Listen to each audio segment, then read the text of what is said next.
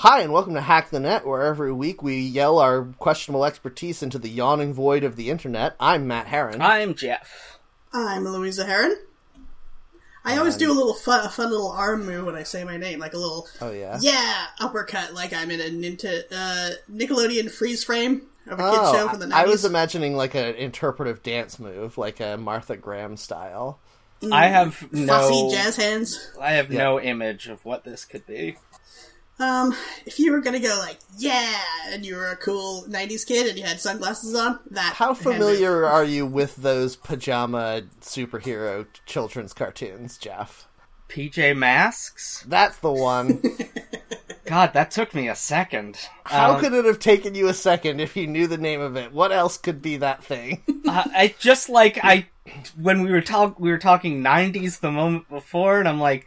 Pajama 90s superheroes. What could this be? Pajama Jammy Jam? You said to yourself? It's just confusing. Anyway, are we talking like a Muhammad Ali crossbody punch? No, it's just a arm coming.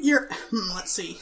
Imagine you have one of your elbows akimbo, okay, out away from your body, and you bring the elbow into your body, but you keep your arm bent, so then your fist comes up in a circle to shoulder height. Yeah, that's exactly the motion that I described when I said the Muhammad Ali. Okay, so what I should have said is, I don't know what you're describing, Jeff. Okay, the little punch he does in Victory in that very famous photo of him. I don't remember that. Oh my god. Does a Shoryuken come out after you do this, Louisa?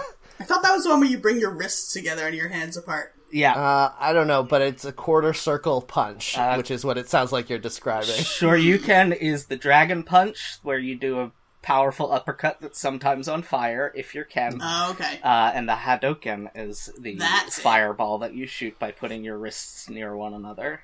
Is it sometimes like an ice ball or something? It's blue sometimes, right? I think it's just super hot, like it's white hot or blue hot rather than red hot. Okay. Is blue hot hotter than red hot in terms of flame? I think so. Or is it just a different chemical composition? White hot is the hottest, I think. Yes, white hot is just so red hot that it's, like, too bright for us to see, I think. Yeah. But I thought different colors of flame were more to do with the chemical composition than the actual heat. So what would be the chemical composition of a Hadouken? Is it, You got a lot of copper in there? Is it butane? Blue is copper, purple is like salt. Yeah. So he's blasting, like, he keeps a bunch of pennies on him to light on fire. Wouldn't it be great if it turned out that Ken or Ryu, they're the same character, fight me, if their whole thing was just throwing change at you, and they got so good at it that it became fireballs? What if you cross that with Gambit's power, so they could throw a handful of change at you, but that change would get white hot in the air, and then burn you real good when it hit you? Ooh, and then the Shoryuken can be when they have a roll of quarters in their fist as they're doing their uppercut. To make their fist heavier. Mm-hmm. Yep, very good. Dumb. Yep. We've managed to make a magical game a lot less magical. Yes. Yeah. I love that every sort of martial arts thing where there is a little bit of magic, the magic is always, you just learn the secret punching technique that makes fire come out of your hands. I mean, that's kind of the reason, the joke behind One Punch Man, right? Like, the whole premise of that show is, like, isn't it stupid how every anime is just trained at punching until you're so good that you can punch people good? Yes. Is that the chi idea, that you can just concentrate all your energy into an action? I think so, yeah. I do think that it's a very uniquely human thing that if there is this, like, universal life force that powers all living things and, like, unites us all and binds the universe together, we would use it to punch people with. Yes. Yeah, I think the reason it's prevalent in martial arts is probably because of chi being a more prevalent cultural touchstone. Yes. Is that still pronounced chi? Do we say ki now? I'm not very good at remembering what's I think they're different, like, regional pronunciations of the same word in China. Yeah. I think that's true. But then you fall into that calling it Bombay situation where you're like, no, we don't call it that anymore, it's Mumbai now. And it's like, you're just out of touch. Am I out of touch by saying chi? Yep. The what's it called? The trailer, the new movie, that Marvel movie, they've been pronouncing Shang-Chi.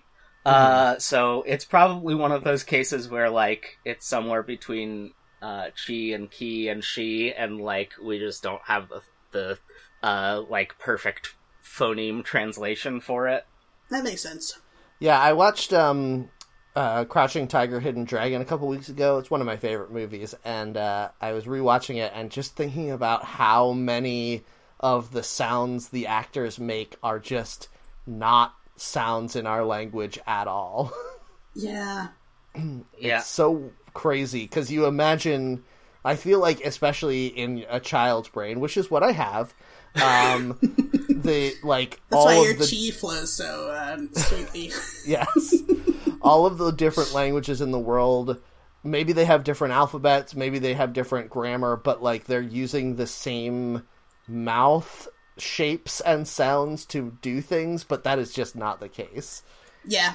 I find that problem whenever I try to pronounce anything in any other language. I'm like, I'm fucking it up. Like, I can feel that I'm not doing it good. Yeah. I watched a really cool video about phonemes and, like, theoretical lexical sounds. Like, sounds that are not possible for the human mouth to make, but are, like, they fit into the two, like, cross categories on the chart. And then other sounds where, like, we can make them, but there's almost no languages that use them. I found it very, very interesting. If you look up Tom Scott and, I guess, phoneme or lexical, you'll probably find it on YouTube. Is this the thing about how no languages use blowing a raspberry? I don't think that's one of the examples. But I know that I read something, an article a long time ago, and I couldn't tell if it was humorous or not, but it was about how it's weird that every language in the world, or every culture in the world, like, people do that, like, sound, but it's never used in the languages. I think because you have to take a moment to prepare it, and then a moment after it to get back into other sounds. Like, you can't make it part of a word.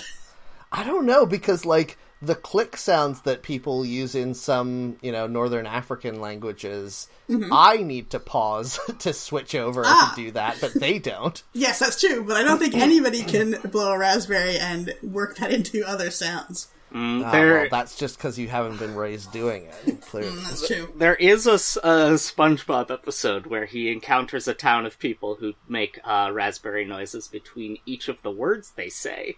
So that's one fictional example, at least. So that's Jeff's recap of a SpongeBob episode that he does every week. Okay.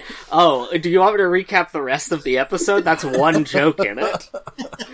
I've never seen even 1 second of SpongeBob. I've only ever seen it in memes. Yeah.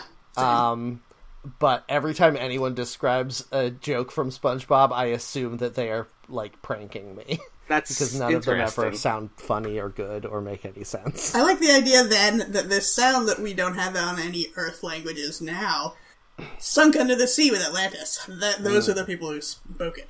That makes sense. They were so advanced because of their extra syllable that they could pronounce that they had to run away to under the sea. Is that what the concept of Atlantis is? I think it's so usually advanced they ran away from everyone. Their hubris made them sink.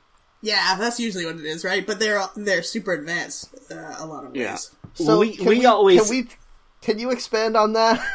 It's just like, what mechanical way did their hubris make them sink? We always add the part after where they all became mermaids and continued to secretly live among us, but under the sea. I guess that's not among us, near us. It is a bad idea for you to become a mermaid and then choose to live among humans. No, it's the idea that they were an island nation and they just kept building their, like, monuments and technology, and then their island got so heavy it sank, right? I didn't make that up, did I? I don't know, but their hubris meant the gods turned against them. And were like, you're not allowed to have streets paved in gold. We're sinking your island. Mm. It seems pretty wild to have a story about a scientifically advanced civilization and then have the end of the story be, but then magic people destroyed it. Yeah. Well, that's kind of what we're doing all the time, right? Every single Greek myth ends with, but then magic people destroyed it. Yeah, I know. Ooh, here come the magic police. Everyone's dead now. Yep. I like now that. I'm imagining Athena rolling up in like blue blockers I'm on a motorcycle. Sorry. I'm imagining like Daedalus being like, "Oh God, here comes the friggin' magic police about Zeus." Yeah, I'm gonna fly away on my wax wings. Okay, Copernicus. Oh no! No, somebody, an actual scientist, Zeno, was doing physics experiments, and then he's like, "Oh no, the Arachne is here to turn me into a spider." I guess on Thetans, body Thetans. Is that what he studied? Who, Zeno? Yeah. Oh, I see. Yeah. Okay. Thank you. But to be fair, things like that happen in real life metaphorically. Like, the Curies did so much groundbreaking work in science, and then the science was like, no, it's too much, you're dead now. Right? I don't think that science was punishing them for doing too much work. Don't you?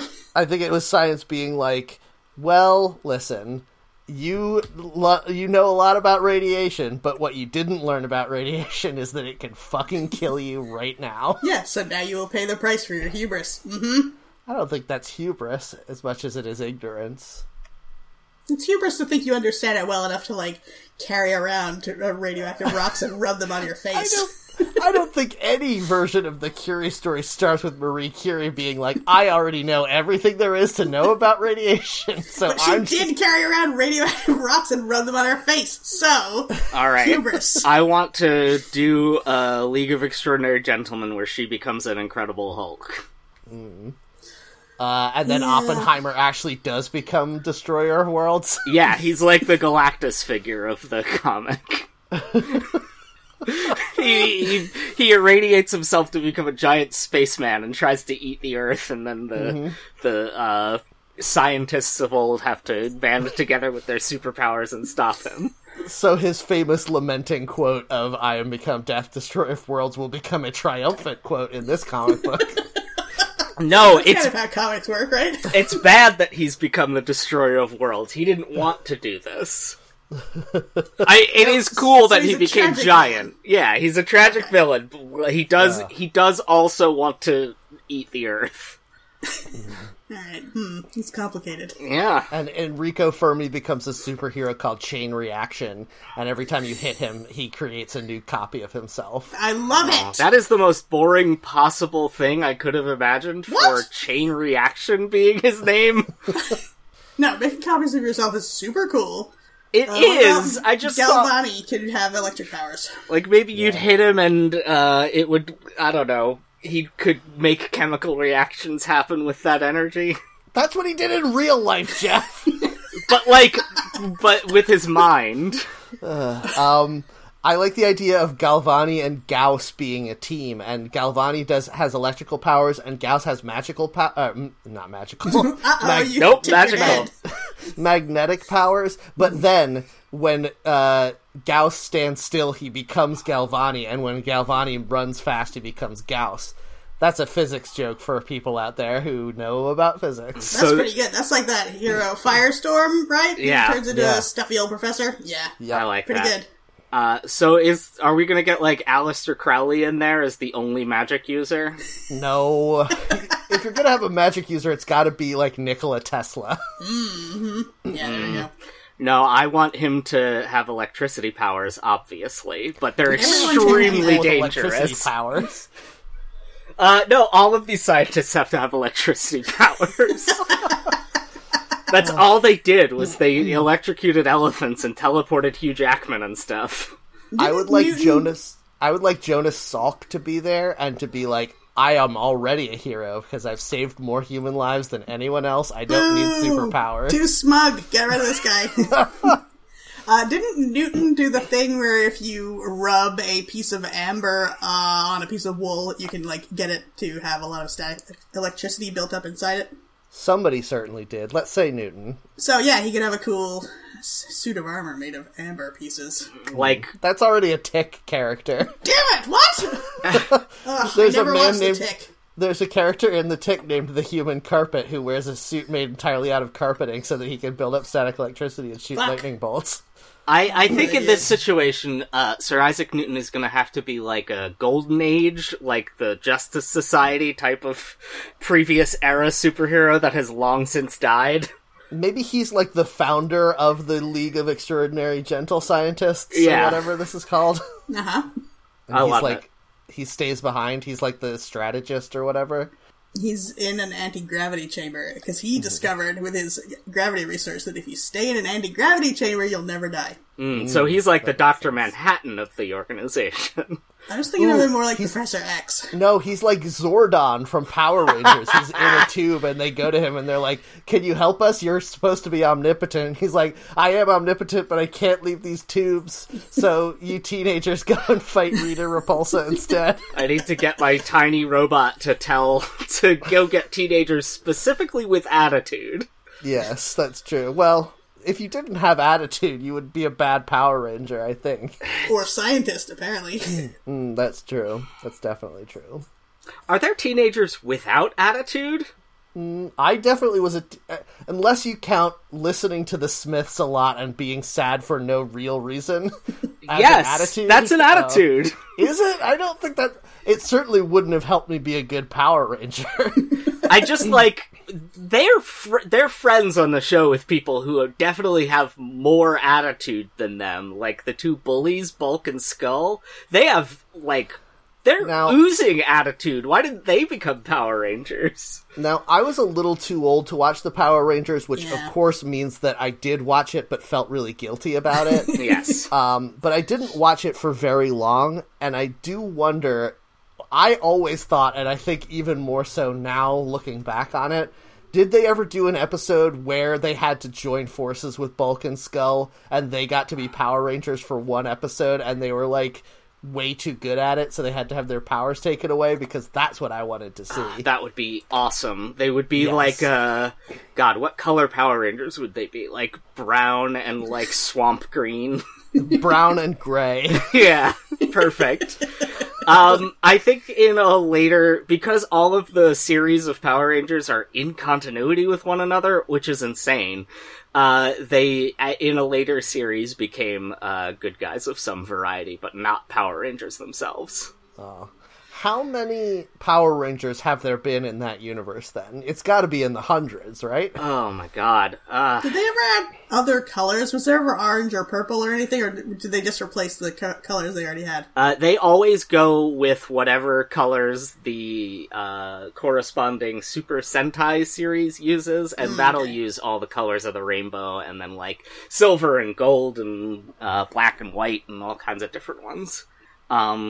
So, let's see, Power Rangers... Did they ever cross with Kamen Rider, which is essentially the same thing? I think so.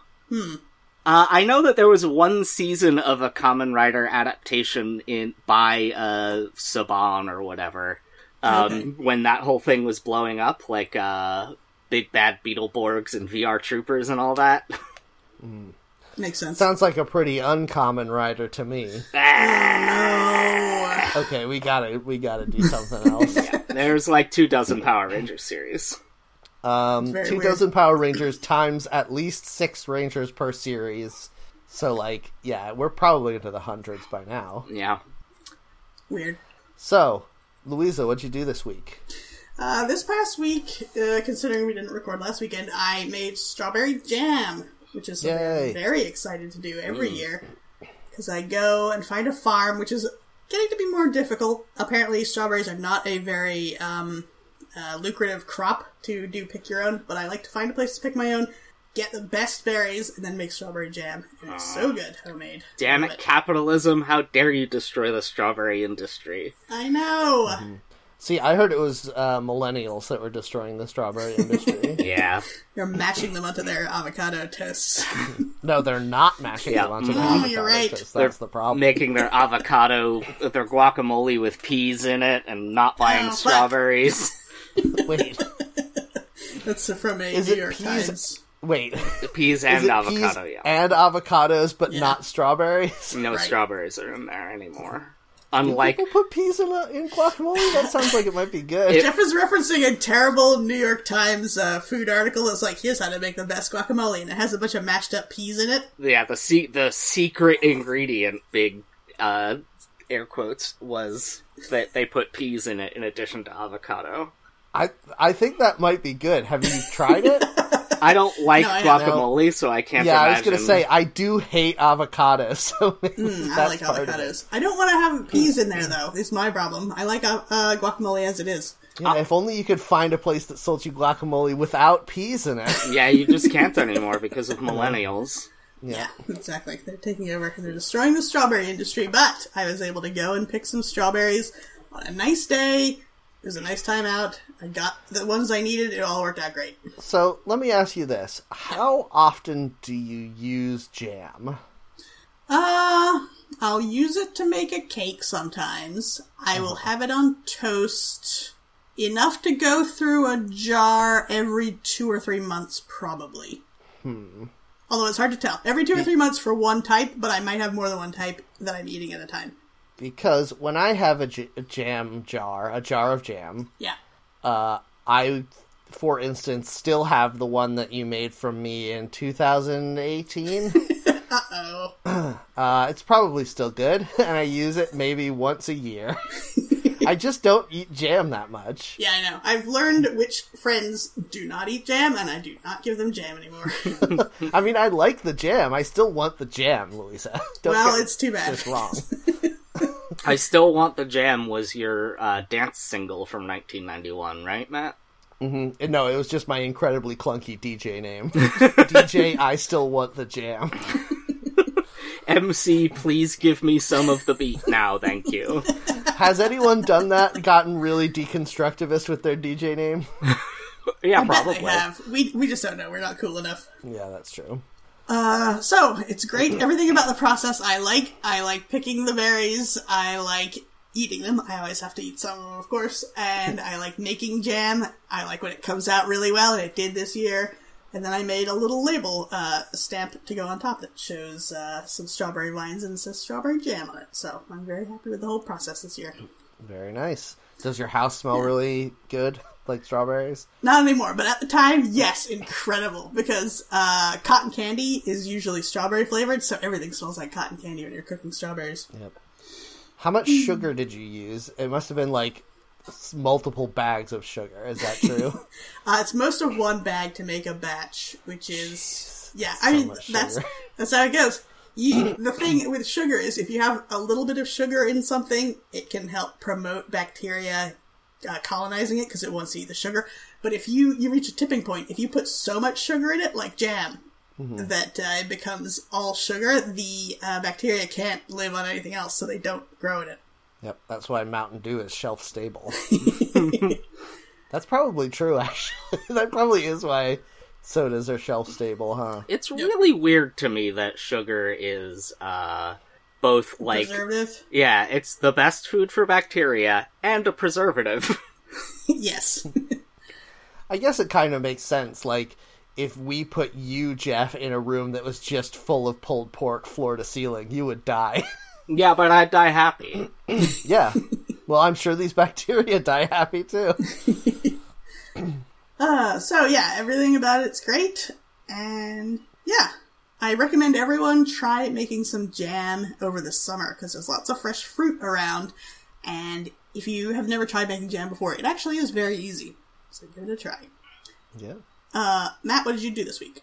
So, I have been looking for a nice new podcast to listen to. I listened for a long time to Punch Up the Jam, which both Jeff and Louisa recommended to me. And I did enjoy it for the most part. It ended up, I mean, they don't make any new episodes anymore.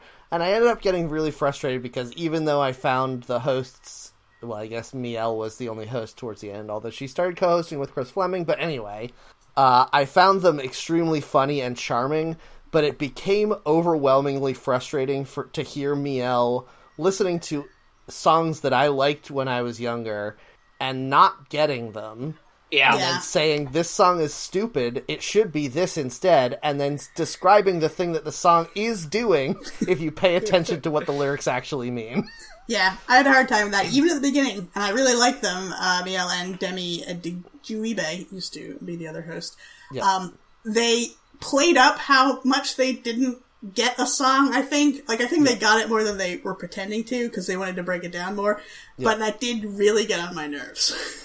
Yeah, one of the later episodes that I just listened to a couple weeks ago was Counting Crows' Mr. Jones, which I think is a pretty good song. Oh man, the punch-up in that episode is so genuinely good. I've just listened to it, as a song.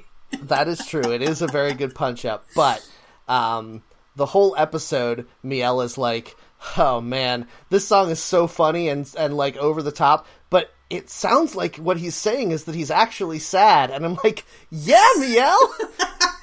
What the fuck? What?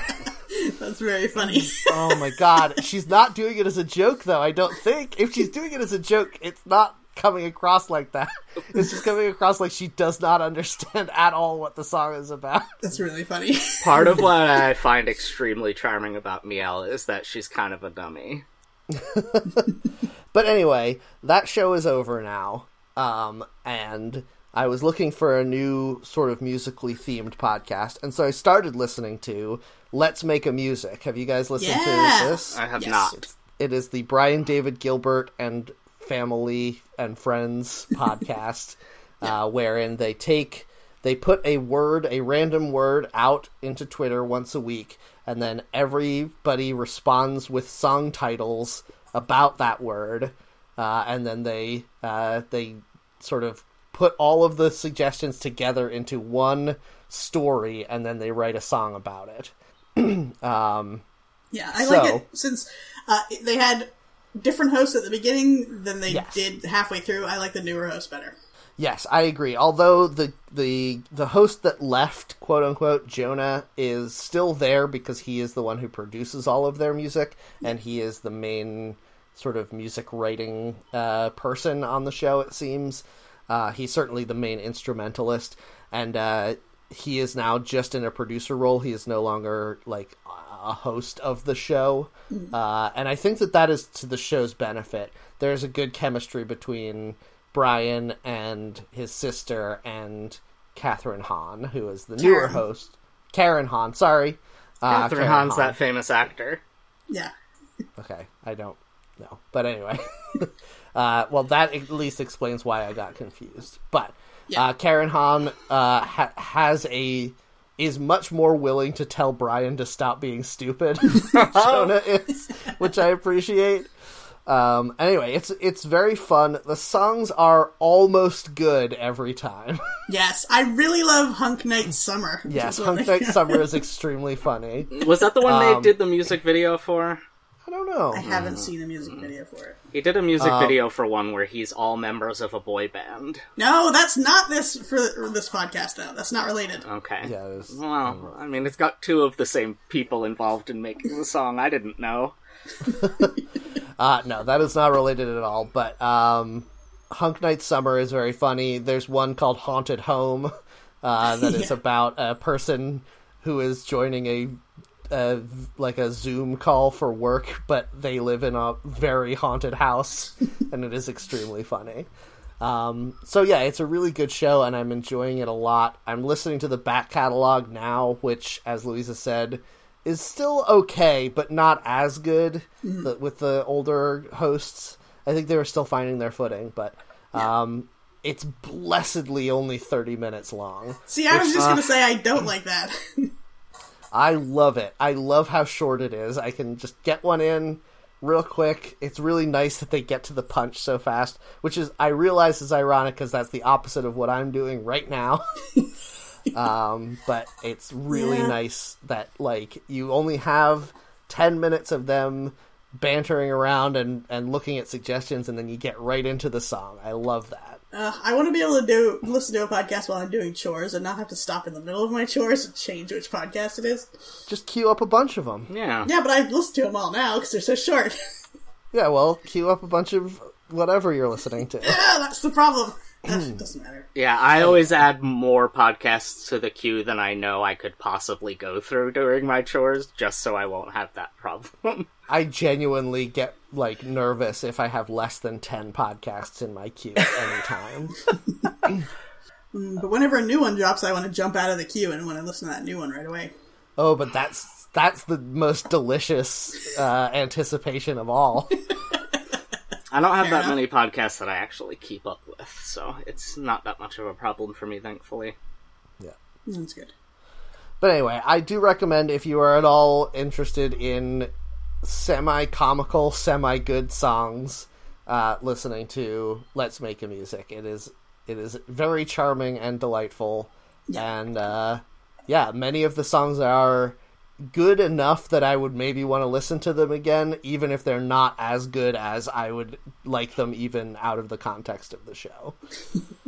Yep. Okay, I guess it's me again. Jeff, what did you do this week? I went back for the first time in 411 days to the cinema. What? Hooray! To view a movie illegal. in the Must theaters. Be illegal. No, it's perfectly legal. I'm fully vaccinated. Oh, man. I reactivated my AMC A-List subscription. You guys heard it here first. Jeff is a perfectly legal teen. Yep. Barely. Chris. On Friday, I went to see Cruella. Boy, that movie's just a lot of fun. I highly recommend anyone go see it. Okay, so Cruella was your first one back. What was your last movie out? The Invisible Man. Okay. So I did manage to go out on a good one and not see, Fantasy Island as my last movie before everything closed.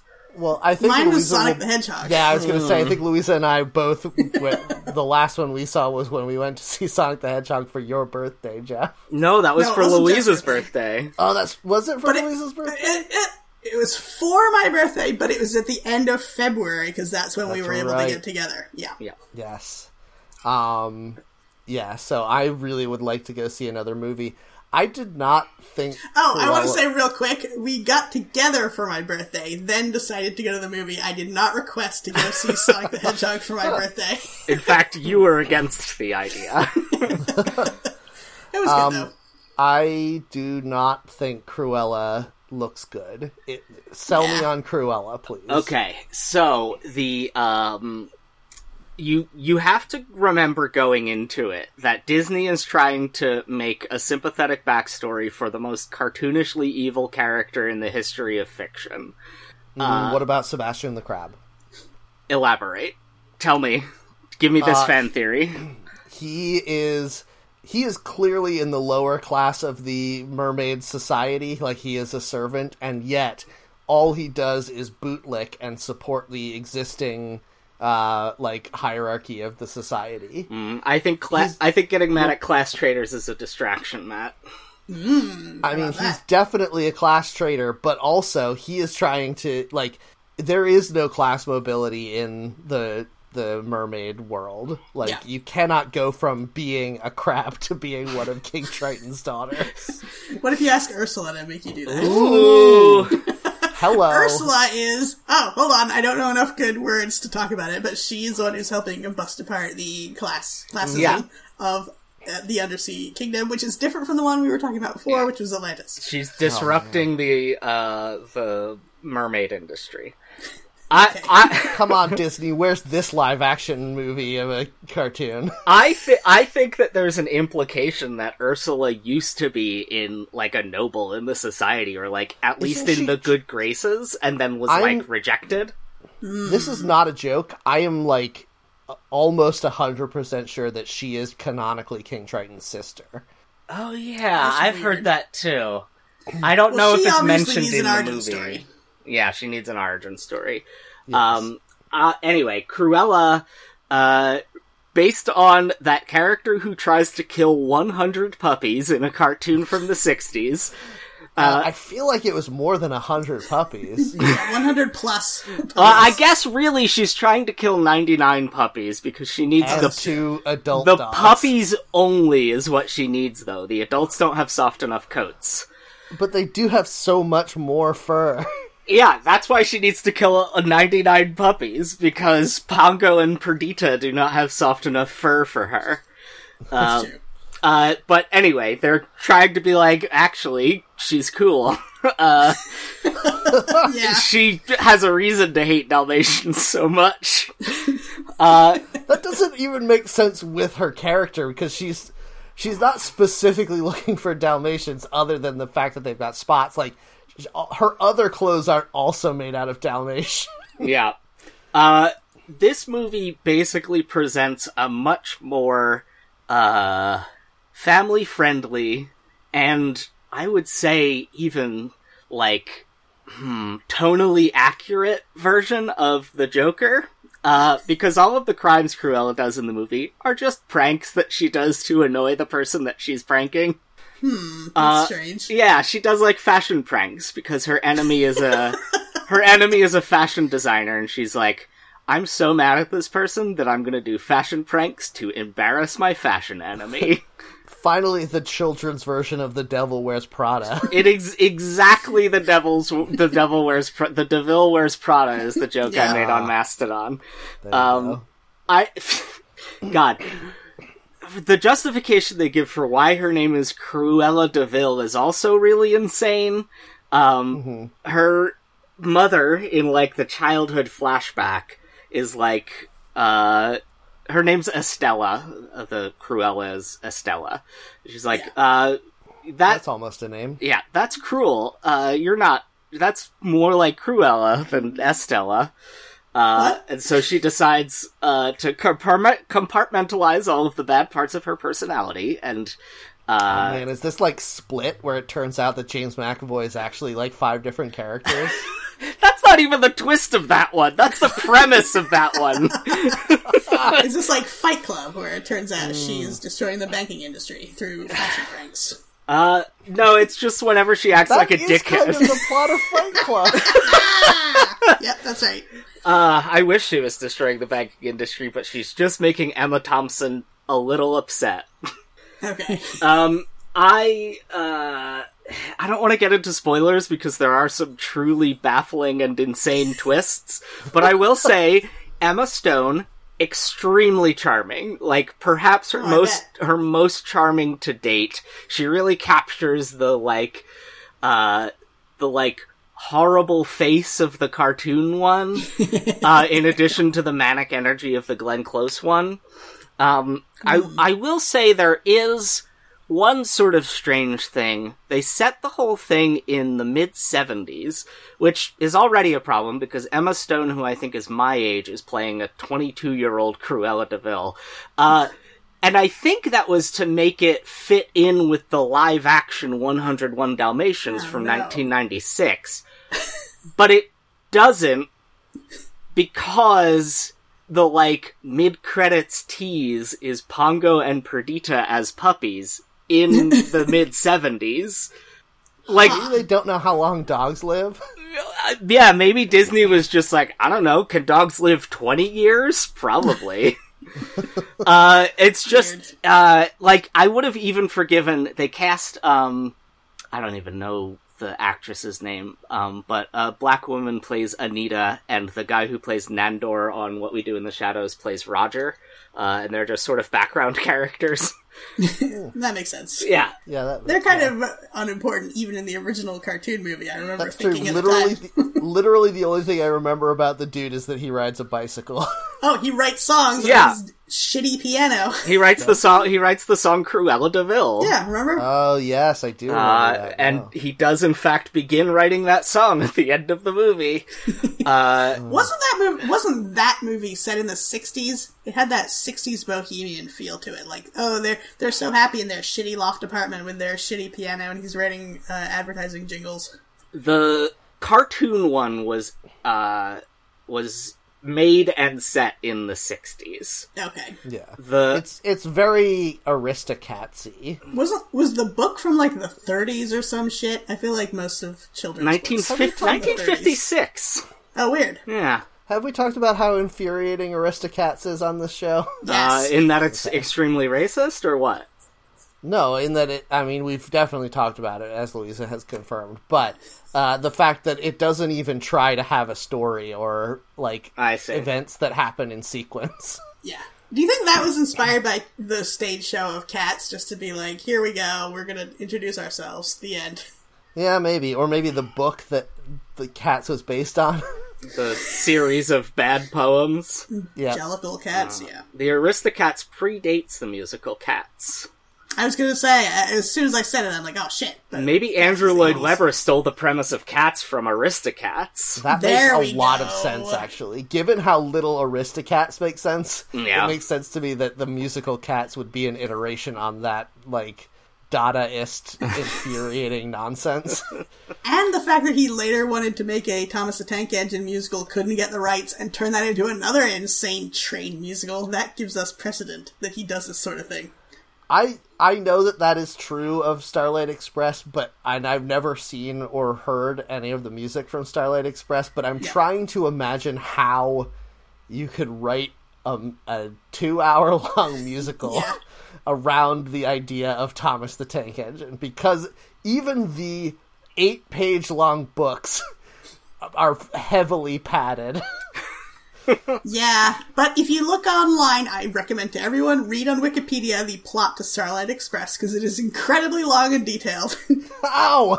Yeah, but if you look at it that way, you're like, okay, I guess if you just put in Thomas the Tank Engine characters, you could make this Thomas show. Should we be working on a revival of Starlight Express? No, we should be trying to convince a producer to hire Tom Hooper to make Starlight Express. Absolutely, that should be a movie. That would be so much more insane than Cats, you wouldn't even believe it. We need to be like, hey, listen, Tom, Cats was amazing. Everybody loves it. You need to do the exact same thing for Starlight Express, please. Yes.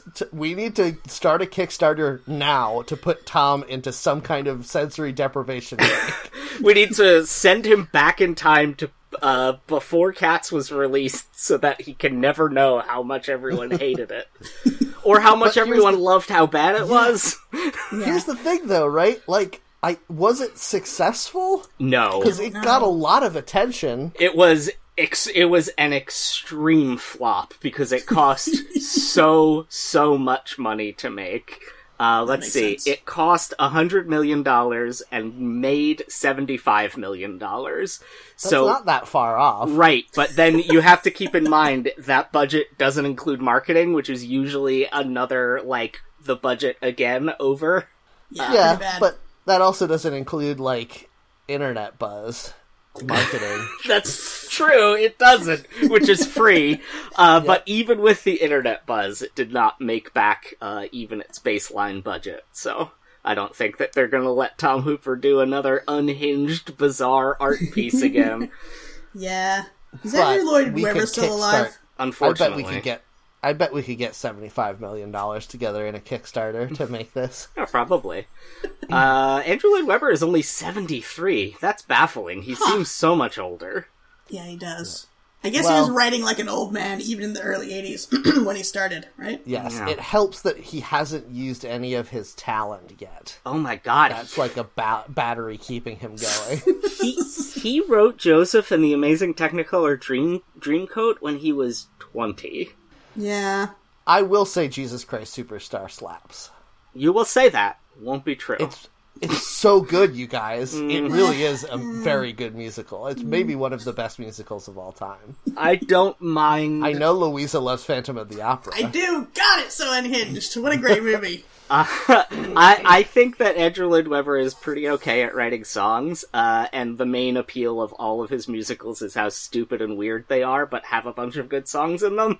Jesus Christ Superstar is genuinely just a very good musical. It's not even weird. It's just good. I think doing a musical adaptation of the Bible is a little weird.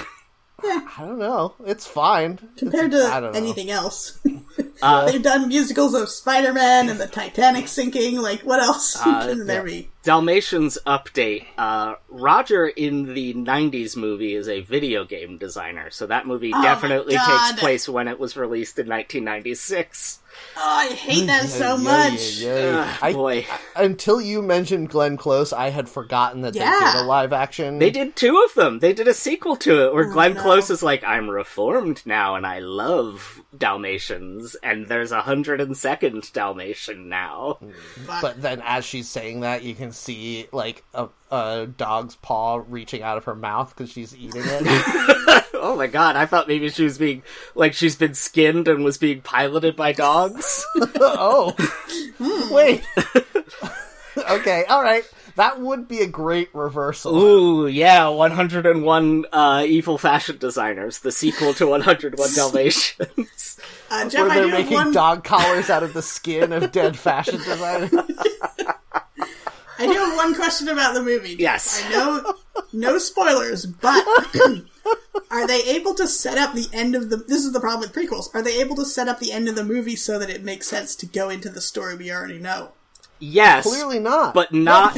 It doesn't jive with the 90s one, but they do set it up to go into, like, a set in the 70s or 80s 101 Dalmatians.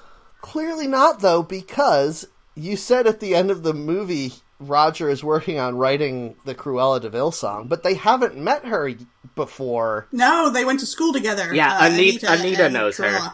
Okay, but Roger certainly doesn't. Yeah, he only meets her very briefly in this movie, but she is a public figure in the world. Like, Anita is her employee in the 101 Dalmatians.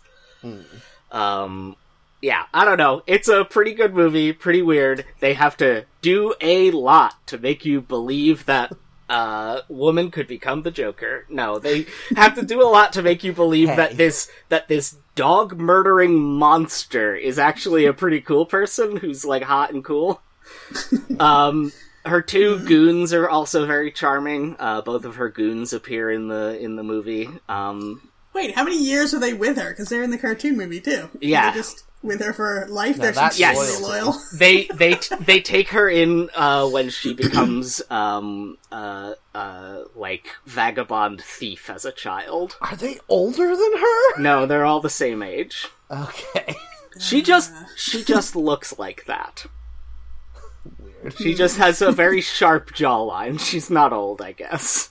I would just like a mummy in the cartoon. Yeah. I would just like to say to any of our listeners who ever think to themselves like, oh, I'm not good enough, or like, no one will love me, or whatever, if Disney can make this literal Satan woman into somebody cool and attractive, then it can happen to you. Oh my god, you guys, did you know that the television program Once Upon a Time contains a depiction of Cruella de Vil as a character? Yes. That is not shocking to me.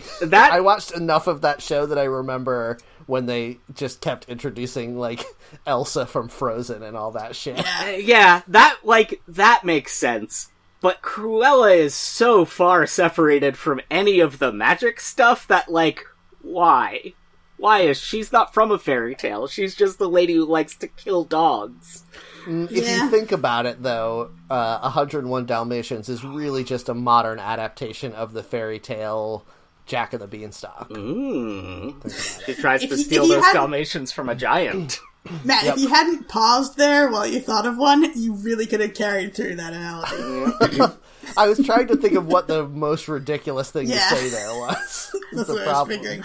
I can't tell if this actress on Once Upon a Time is wearing, like, prosthetic face extensions, because she looks exactly like the cartoon version of Cruella de Vil. Like, she has the high cheekbones and the pointed nose. Like, it's uncanny.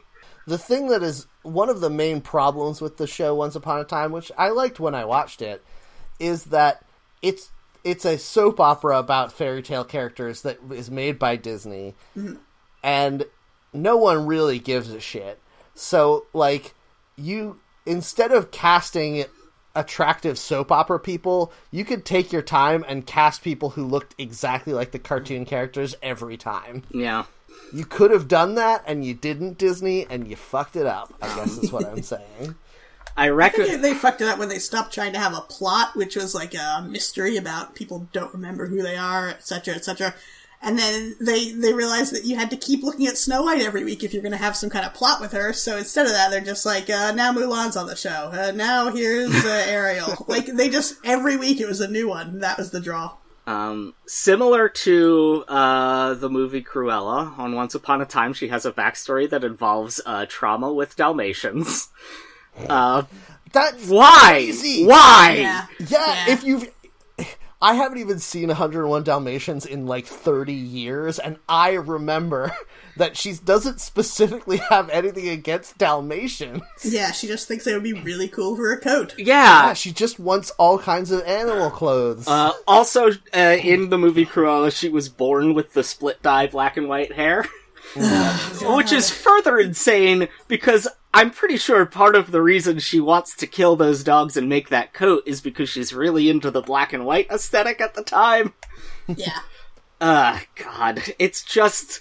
Anyway, the movie Cruella is fun to watch, but you cannot think about it as much as we have just thought about it. And then yesterday I went to go see Spiral from the Book of Saw and A Quiet Place Part 2.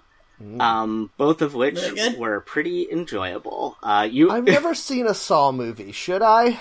I would say the original is worth watching, and none of the other ones. This one I actually did enjoy. It is very clear that Chris Rock was like, you know, I like those Saw movies. What if I was in one? Because he is an executive producer on it. Yeah, I was gonna say, once you're rich enough, you can write your own fan fiction and cast yourself in it. Yeah, and he plays the main character, and most of the movie, I think in a usual Saw movie, it, like, follows the victims as they are captured and put into these torture traps, and that puppet is like, would you like to play a game? But this time, instead, it's a higher-pitched voice person in a pig mask who's like, I would like to play a game. And it follows the detective solving the crimes, and then we'll flash back to show the traps after they find the remains of it. Oh, interesting. Yeah. Is it good? I think that it makes for a compelling mystery, but it does kind of give me a little bit of whiplash, like going back and forth between timelines and perspectives with like little transition or indication. Okay.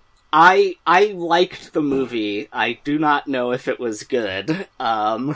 I do like the fact that the serial killer in it hates police and only targets the police. And all of the traps he makes, I'm pretty sure, it's not explicitly stated, but it is depicted as if they are designed so that you will die even if you manage to, like, rip your own blood out in time to escape.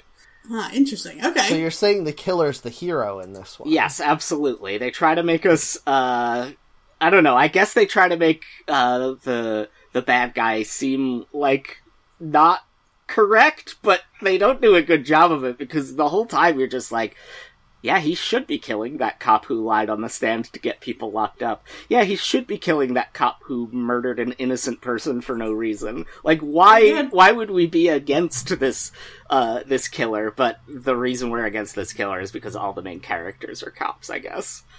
I do find it genuinely funny how out of touch people who make media are, in that so often you'll see a character dressed as a cop and, like, it's clear you're supposed to trust them because of that. Yeah.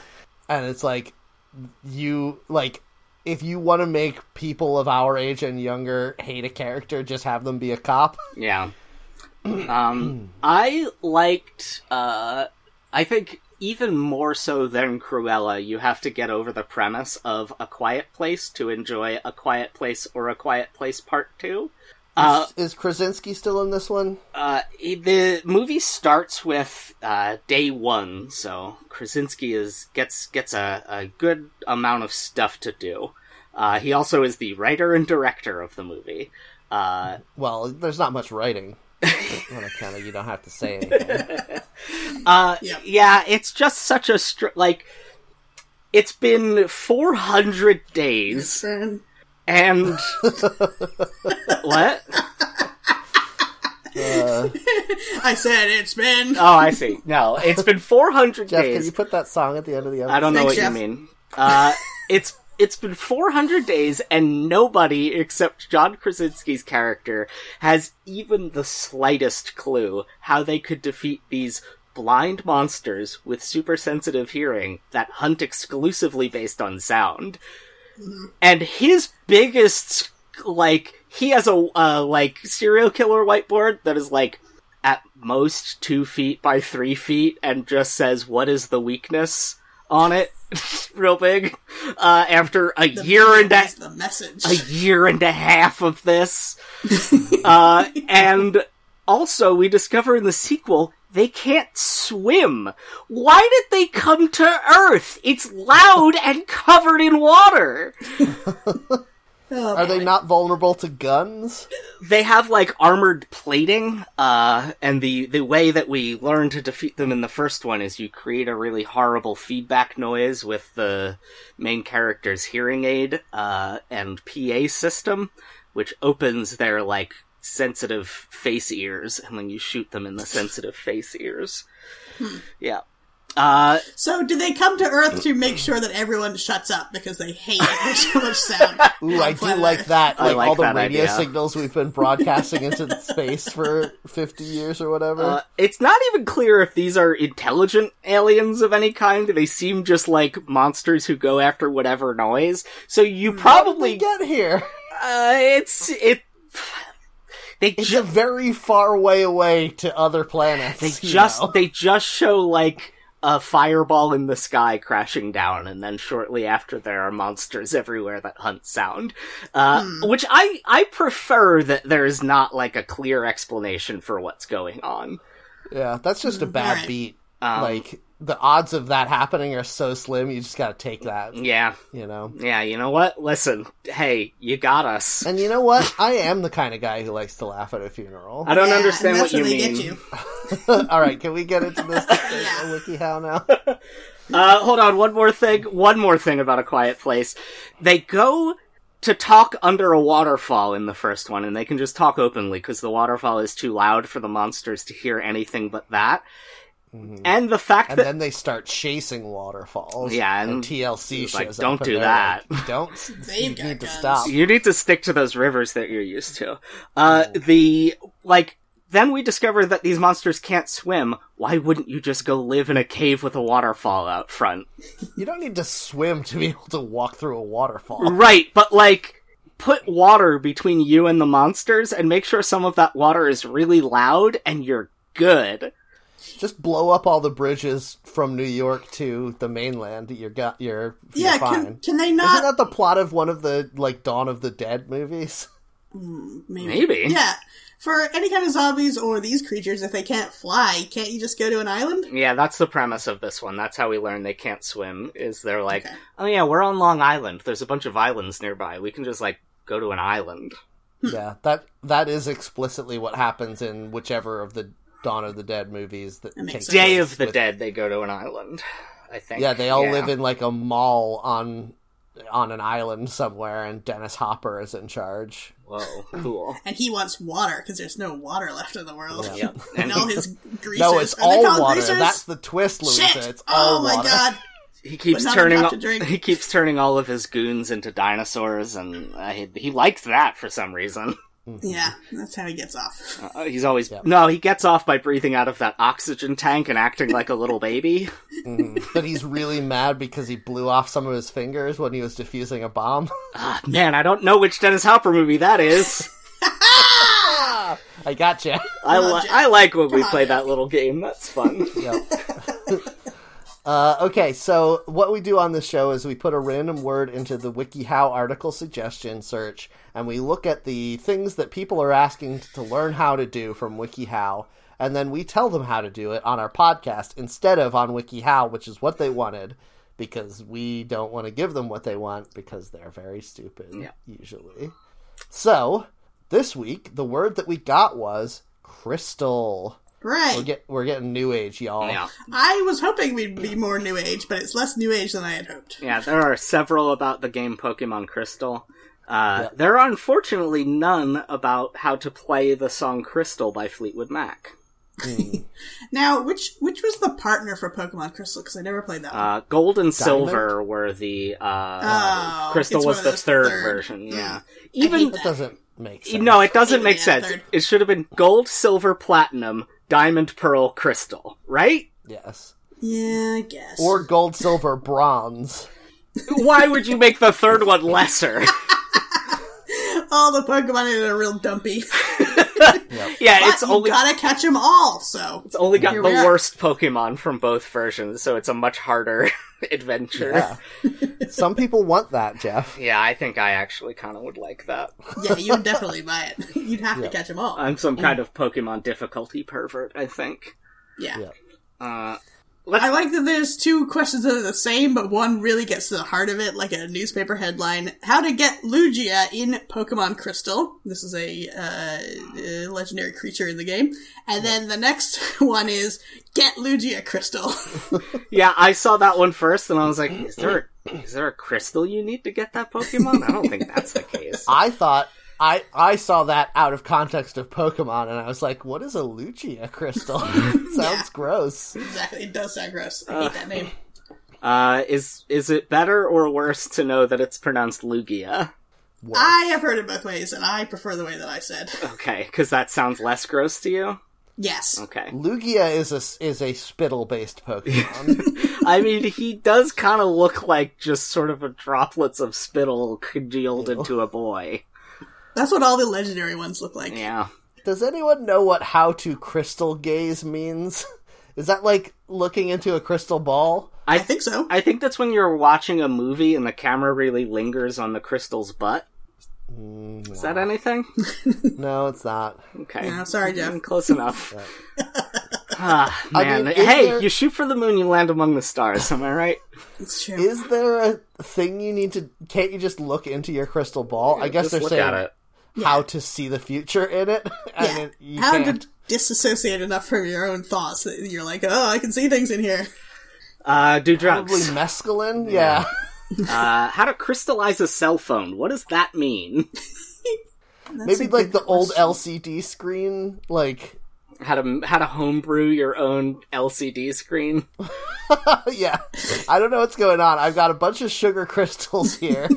I'm hanging a string in a cup of super saturated water. Yep. Oh, they're talking about gluing little crystals to it. Oh, see, I don't like bedazzling. Yeah, bedazzling. Thank you. There's I couldn't think term of the for word. that, which is pave, which is a French word, but of course it's the same as the English word paved, and you're basically paving something with crystals, and that's what that is. The English term is bedazzle, Louisa. No! I won't have it. Why not, Louisa? Don't be like the French and have like a council for not adding new words to the language. Pave is nice, though. Bedazzle sounds bedazzling dumb. is great. Yeah, we have genericized the trademark bedazzle to mean any crystal addition. Yeah, plus it makes me think of that really good Brendan Fraser movie. That is a good movie. Yeah, and we love Brendan Fraser on this show. We do love Brendan Fraser. I need to watch that movie again. Is our show the #1 Brendan Fraser fan cast, do you think? Maybe. I think we also might be the #1 Clancy Brown fan cast, even though we haven't mentioned it in a very long time. Episodes. Oh man, I went to a concert last night, and it was like a classical music concert, and one of the songs they played was the theme from Highlander. Nice. And it was so good. By Queen. Yes! I'm curious why you've both started pronouncing Brendan Fraser correctly. I always did, and I can tell you why. Matt did not. Yeah, you both had said Frasier in past episodes. I haven't. I haven't either. Oh, and my God. I remember that Comedy Central commercial that he did. I remember that Comedy Central commercial. Matt, you did say Frasier last time, and I specifically didn't correct you. Yeah, I also avoided correcting you on Lugia until it came up how gross the name sounds. But that one's fake. Editor's note, I did not pronounce it incorrectly previously. I'll bet you $100 goddamn because we can go back and listen to those episodes. I'll put some cold hard cash on that too. Anyway. The thing is, Lugia is a fake word, whereas Fraser is a real name. Yes. Anyway, he did a commercial for The Daily Show where he said that my name is pronounced Fraser, not Frasier, and if you get it wrong, I'll kill you. So he specifically said, "I know where you live." He says, "I know where you live." I assumed he meant you clearly live in Seattle, where Frasier Crane lives. Anyway, what were we talking about? Doesn't Crystals, matter. I guess. Yes. Nothing about the Crystal Skull, thank God. Yep. Or Crystal Skull vodka. Thank God. It's fine. It's way too expensive, though. But it's a cool bottle. Yeah. And listen, I'm just happy that Dan Aykroyd gets to live his dream. I don't know if I am. Dan Aykroyd is like one of the less harmful Hollywood creeps out there. Is that true? Yeah, he's one of the true weirdos who like makes some stuff that sucks, but like seems to be a pretty nice person. No, that is not true. I mean, I don't think that he's good to work with, but I don't think that he's like a Stanley Kubrick type figure who's just an asshole to everyone all the time. I think he's a bad person, though. Wait, why? What did he do? I'm pretty sure, like, he has some... I mean, anything I say is almost certainly going to be slander, but I feel like, in addition to his insane, like, alien conspiracy theories, he has some anti-Semitic conspiracy theories also. Yeah, you know what? I think alien stuff is, like, almost always anti-Semitic a little bit. Yeah. And I think he's one of the guys, as so many are, who have said basically, oh, well, you can't really cast women in your comedies because they're just not funny. Yes, he definitely did say that when they were making the new Ghostbusters. I remember that. Which is weird because he's one of the only actors to return and make a cameo in that one. No, don't they all? They do all, yeah. Because they have that bust of Harold Ramis because he had passed away, but the rest of them are in it. Yeah. Oh yeah, I guess they all are in it. They just all play different guys. He's the only one that could reasonably still be playing Ray Stantz. His character goes unnamed and is just like a taxi cab driver. That is true. But Ernie Hudson was the best Ghostbuster, so he's the only one whose opinion I care about. Yeah. He's the only one who was a real actor, is the thing. Yes. Oh man, I can't believe he was in that Dragon Ball Z live action movie. What? You don't remember this? I didn't know he was in it. He is. Who does he play? He plays, I want to say Master Roshi, but that can't be true. That's Chow Yun Fat. Yeah, you're right. He plays some kind of, like, guru person that teaches Goku stuff. Hold on, I have to find out who. I need to desperately. When did that movie come out? Like 2004? There's a lot of how to grow crystals on this here, WikiHow. And basically you just need to put whatever chemical will make the crystal into water or other liquid, dissolve it real good, and then put in something that the crystal can grow on, and then leave it there for like 4 weeks. That's the hard part, especially if you're a kid. Oh my god, he plays... You got it. He plays Sifu Norris, who is the movie version of Master Mutaito. So he's Master Roshi's teacher, and he has that's right. Okay. Incredible big gray eyebrows and a little gray chin strap beard. Weird. Or I guess like like a long soul patch. I don't like that. Chin strap is sideways. It's like a vertical chin strap. No. Oh, it's so good. Bless Ernie Hudson. Yeah. Bless him. He's very It's good. Extremely good. Yes. So anyway. Yeah, we're also an Ernie Hudson fan cast. Yes. Yep. How to open Crystal Reports is a pretty weird one because, like... I was hoping you might know if that's a computer thing. Oh, it is. I use Crystal Reports at work all the time, but, like, if you need to open Crystal Reports, you probably should already know how. Like, Crystal Reports is like a back-end software for generating PDFs and stuff by, like, pulling data from different tables. Mm-hmm. If you need to use Crystal Reports... It's wild to me that someone would know what Crystal Reports is without already knowing how to open it. You know what I mean? They probably Googled and saw that somewhere, huh? Yeah, I guess so. I was reading a funny comment on a recipe the other day. It was for cocktail cherries, and the comment was that this person doesn't like ice cream or cocktails, so what should they do with these cherries? And it's like, At what point are you looking for this information, but you don't already have enough to know why you would need it? Yeah, why did you seek out how to make cocktail cherries if you didn't already want them for something? Yeah, why are you trying to open crystal reports if you don't already know why you need it? Yep, exactly. How to purify crystals is an interesting question.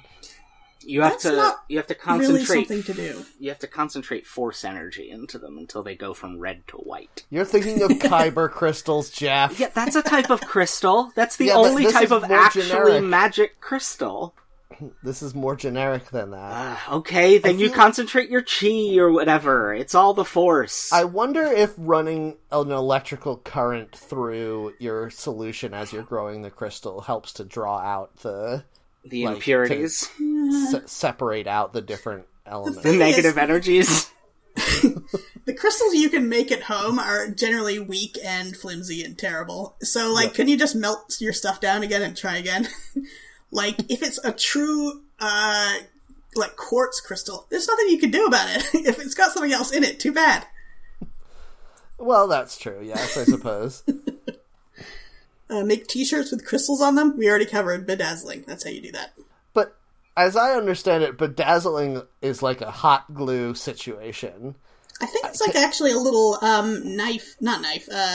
fork that stabs the bezel through a piece of fabric, and then you attach the crystal. So it's like a rivet gun, kind of? Yeah, like the original infomercial one. Yeah, was that. Huh. Super I guess that shitty. would work on a shirt, too. I feel like that one wouldn't work on a cell phone case, though. No, I think it wouldn't. that you need to do a hot glue. This was for, jeans. They would always show people bedazzling jeans with these things. I'm wondering, there must be one that worked on appliances and stuff, right? That would, melt it to a surface or something?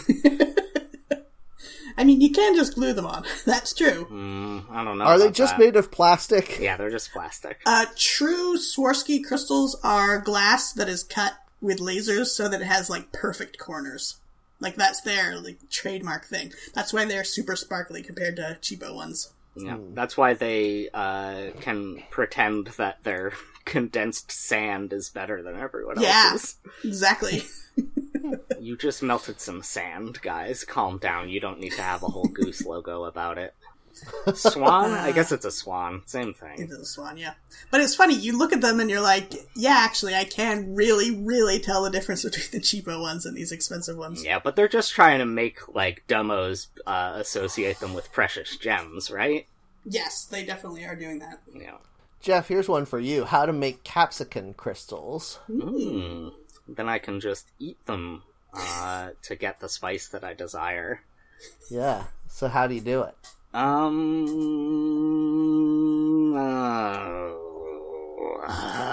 some peppers in a volcano. This is the tone you need to play against the side of a jar of hot pepper sauce, I guess. Yeah, you vibrate the jar enough that it crystallizes only the capsicum. Yeah, I really don't understand this question because I've never heard of such a thing.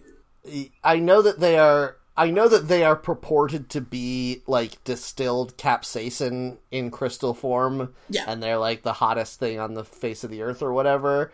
Is that bullshit, though, is my question. I think that might be bullshit, yeah. It does sound like bullshit as I'm thinking about it. It's an oil that is how the plant carries the capsaicin. It's not anything like a salt that would be a crystal. Yeah, and the chemical in the oil, I don't think it can form a crystalline structure, right? Yeah, I don't think so. It's you can't make crystals out of sweat. Well, I guess sweat's a bad example. Gross. What if you tried really hard? You can't do super menthol crystals to cool you down. I think that's what's in those cigarettes that you crush and then they turn into menthol. No, cigarettes. I'm pretty sure that they just put menthol flavored fiberglass in those. Yeah. Well, that makes sense. There's a little glass tube, and if you snap the cigarette, it glows in the dark. I mean, that's kind of what those crushed cigarettes are. It's really crazy to me how bad for you like, how much worse for you cigarettes are than just tobacco rolled up in paper, which is already pretty bad for you. Yeah. Yeah, that's crazy. It's just like the industry is so powerful that they're like, it would be a little cheaper if we could use rat poison as a preservative. Is that okay? Like, no, it's not! Somebody says yes, and they're like, really? Oh, okay, I guess. And that's how we got leaded gas in this country. They're like, what can we cut this with? Hey, I'm a guy who owns a bunch of lead. How about lead? Oh, okay. Yeah, it's like, why does anyone look at the way cigarettes are produced and then also think, you know what's good? Deregulation. Yeah, everything's bad. That's what we discovered. Although, didn't they just recently pass a law that's gonna, like, make menthol cigarettes illegal over the course of the next year or two? Why menthol specifically? Because Joe Biden said that it will save black people's lives because he's a racist. Ah, there we go. Oh.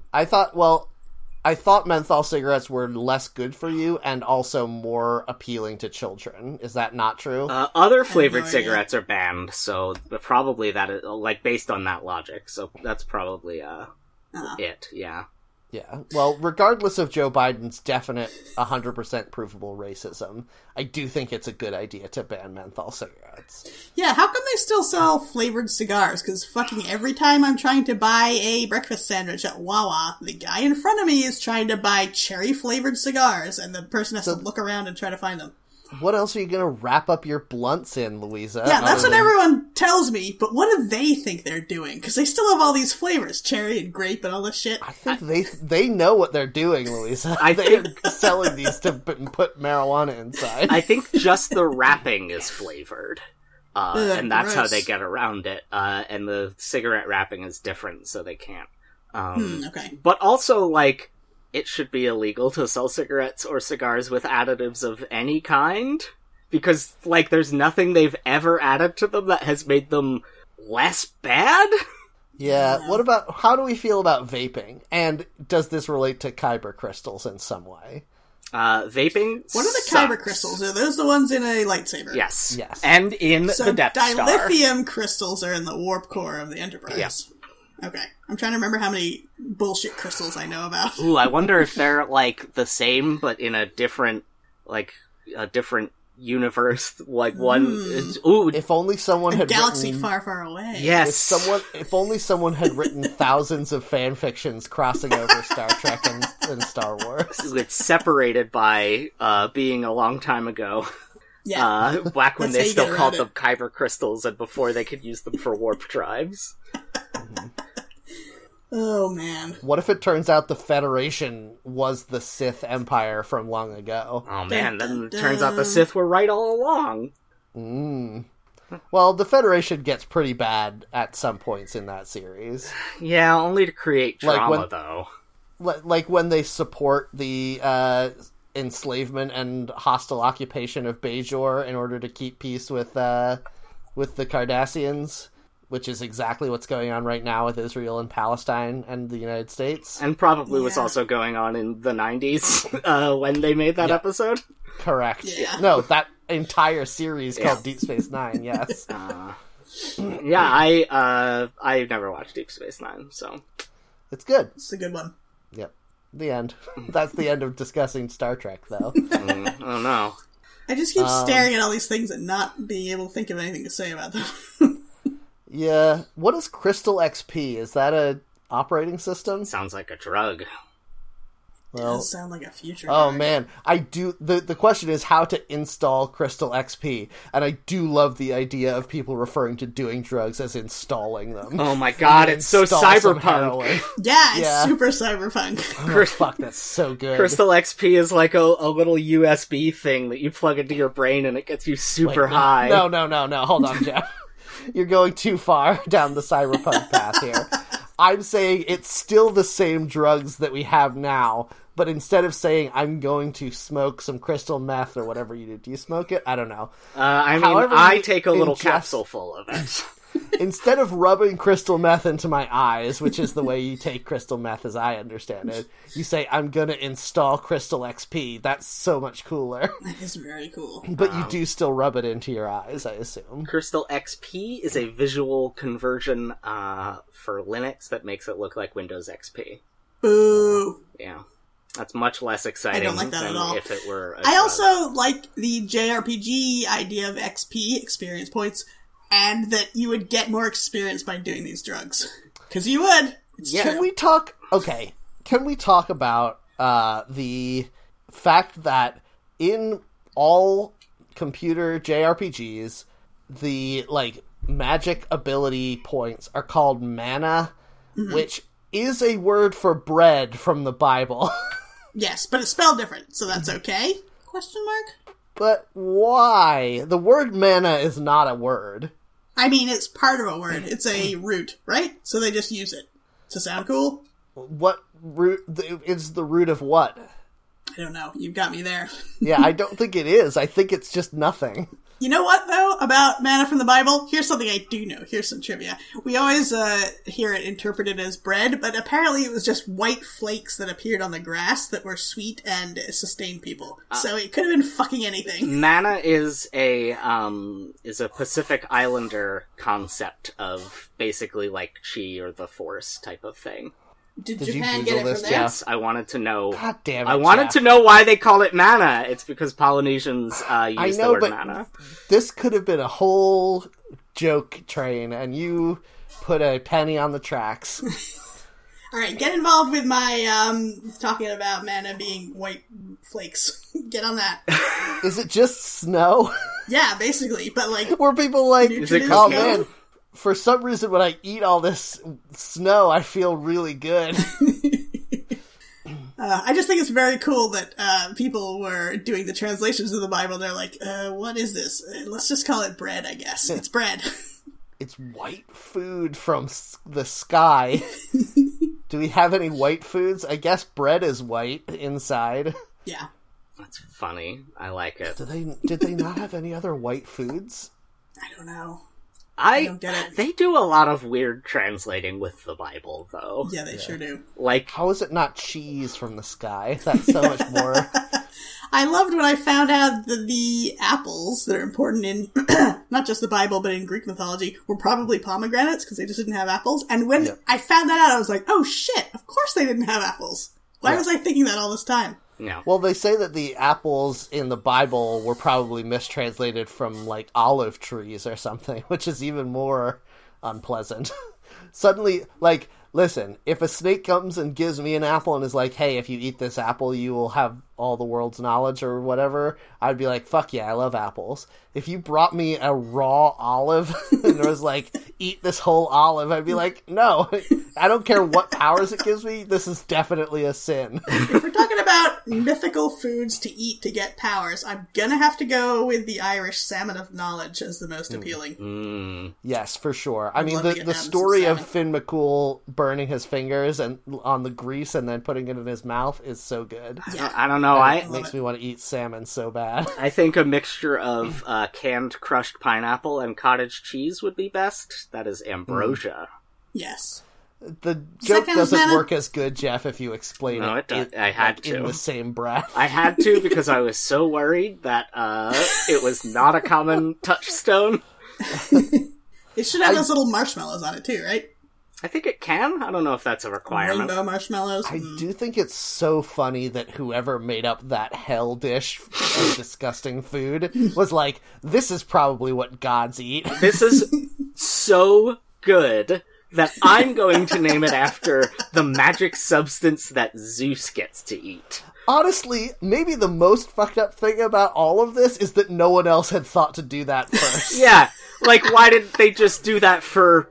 Like, fucking, you know, Pesto. in the 1600s, somebody invented ice cream, and they were Yeah. like, is this as good as God food? No, I better hold off. But then somebody's like, I'm gonna put canned fruit in Jell-O. This is definitely God food. I'm done. Disgusting. Oh my god, what the fuck is wrong with everyone? I think it should be like a soft cheese with honey on it. That should be ambrosia, right? Yeah. That seems like something the Greeks would eat, and it's good. Baked brie with, like, the jelly? Here's the problem with that, and this may be specific to me, but I can't eat very much cheese before it starts to make me feel very ill, and I feel like ambrosia should never make you feel bad. If you're a god, it wouldn't, but as a mere human, I feel like just the smell of it would drive you insane. Matt, how about Greek yogurt? Greek yogurt, I don't like the taste of very much, but it doesn't upset my stomach. So Greek yogurt with honey, then, is ambrosia. We've decided now. No, I still think it's like when you put a brie in a loaf of bread with some jelly and you bake it. Can I sell you guys on macaroni and cheese? Ooh. Do you like that? Is that the food of the gods, though? Can you imagine the gods eating that? Just like... Friggin' Hermes sitting down to chow down on, like, a big bowl of Kraft dinner. Oh, see, I'm imagining him eating it right out of the stovetop pot. So he's holding the pot by a handle and he's eating it with a wooden spoon. Here's what I'm gonna say, though. Let's say, for the sake of argument, that all the Greek gods are time travelers. We've all thought it before. Yeah, they travel forward through time at the normal speed, like all of us. And they brought back in time with them the macaroni and cheese... a billion boxes of Kraft macaroni and cheese, so they could eat it whenever they want. And then a mortal, a non-time traveler, stumbled across them eating this amazing food, and they were like, what is that? And you had to describe to them a group of people who didn't have a concept of either macaroni or cheese, what macaroni and cheese is. Wouldn't you just be like, it's magic food. Don't worry about it. Just go away. This is what happened when Prometheus stole macaroni and cheese from the gods. Yeah. To bring it down to us on Earth. This makes so much sense, you guys. I'm actually surprised I haven't heard this before. It's the story. Daedalus and Icarus ate too much macaroni and cheese, and it made them die. Yeah, they went King insane from the flavor. Look, King Midas turned everything he touched into gold, but not the metal gold, golden cheese. Yeah, he turned it all into Velveeta. Yes. This is so perfect and makes so much sense. Yes, when Zeus appeared before, who was it? Danae? As... Europa? No, the Europa was the cow. Yeah, I think it was Danae. As a shower of gold, and we don't know what that means, it was macaroni and cheese. Just falling out of the sky. Oh my god, if you were imprisoned by your father to make sure you were a virgin and you never ate anything but prison food, and then suddenly macaroni and cheese fell out of the sky, you would eat it so fast. And that's how... And then you'd get pregnant with macaroni and cheese. Was that Theseus? Was that Perseus? Shit. I don't remember anymore. Someone important. This is an extended and delightful version of that joke format where you talk about how, like, showing a 14th century peasant 2 minutes of Iron Man would make them lose their mind forever. I genuinely am now thinking about how great it would be for someone to write a version of Greek mythology where the only power all the gods have is access to macaroni and cheese. Did you guys read the Stephen King novel 11/22/63? No. No, that became that miniseries, right? Yes. The premise of the novel is a guy finds a time hole to 1959, and the only thing he can think to do with it is go buy meat really cheap for his restaurant he owns. And then that's so good. That is good, actually. Yeah. Yes. Then much later, he's like, "Oh, you know what? I could probably go tool around in there and save JFK." That is what a person would do. I genuinely think that's what a normal person would do. And it resets every time he comes out of it, so whenever he goes back in and buys the meat, it's the same package of meat. He's buying the same package of meat over and over. You've lost me now. Yeah, and it's no longer relatable now. Yeah, Matt doesn't like it anymore now that you're eating the same hamburger every day. Now it's a paradox, because how does that make... That doesn't make any sense. None of it makes sense, Matt. It's about James Franco trying to keep JFK from being assassinated with a time hole. I do like that part. Okay, alright, so we need to find the breaking point here exactly. Is there any way we could have him be traumatized by dogs at the beginning? By macaroni and cheese. What if his father is killed by the same hamburger every day? What if he's traumatized by a golden doodle, and that's what makes him hate macaroni and cheese? Because that's sort of like a golden noodle.